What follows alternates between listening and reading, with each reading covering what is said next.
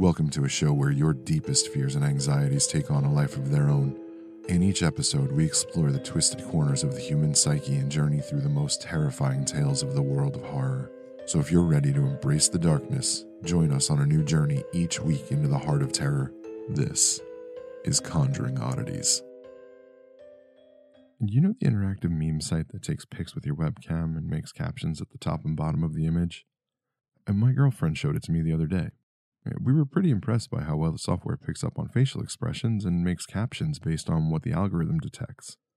Anyway, we played around with it for a little while, got bored, and then watched some Frasier reruns.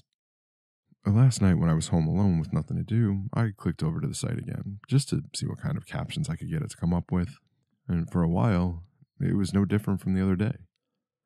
Right when I thought I had enough and was ready to head out and get something to eat, the page refreshed, and a new button appeared. Live caption. So I clicked it. My webcam light turned on and my stupid familiar face appeared. Every 5 seconds, a still frame was captured. Like before, it was captioned. I let it caption me for a few more minutes and I watched the picture pool fill with thumbnails of all the captured images.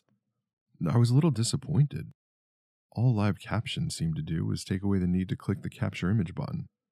I closed the laptop and went to the burger place down the street. I stuffed my face with a bacon cheeseburger and fries and rolled myself home and went to bed. When I got to work this morning, I opened my laptop and the website was still open. Once the Wi-Fi connected, the page automatically refreshed and the live caption resumed. It detected that I was tired and captioned the first picture, "Needs better pillow, beard not fluffy enough." In my sleep-deprived state at 7 a.m., I thought it was pretty funny. I let the thing run in the background while I did my work. About an hour ago, I remembered that I had the site running. I checked the picture pool, and it was loaded with captures of my face, along with various captions. As I scrolled through the more recent ones, though, something had changed. The captions weren't lining up with my expressions. All the ones before, despite being silly, were more or less in line with whatever I was expressing. The new ones were different, though. Different and wrong. I downloaded them and put them on Imgur so they wouldn't get lost. But they read things like, "died alone, died screaming," and "they hear you, they hear every single breath." And then the last one, "only a few more hours, you'll see, you'll feel." I didn't know what to think. I was pretty sure someone was playing a joke, and I tried to send an email to the site administrator to compliment them for making such an interesting site. When I clicked the contact button at the bottom of the site, I got an error. I tried to go back, but again, there was another error.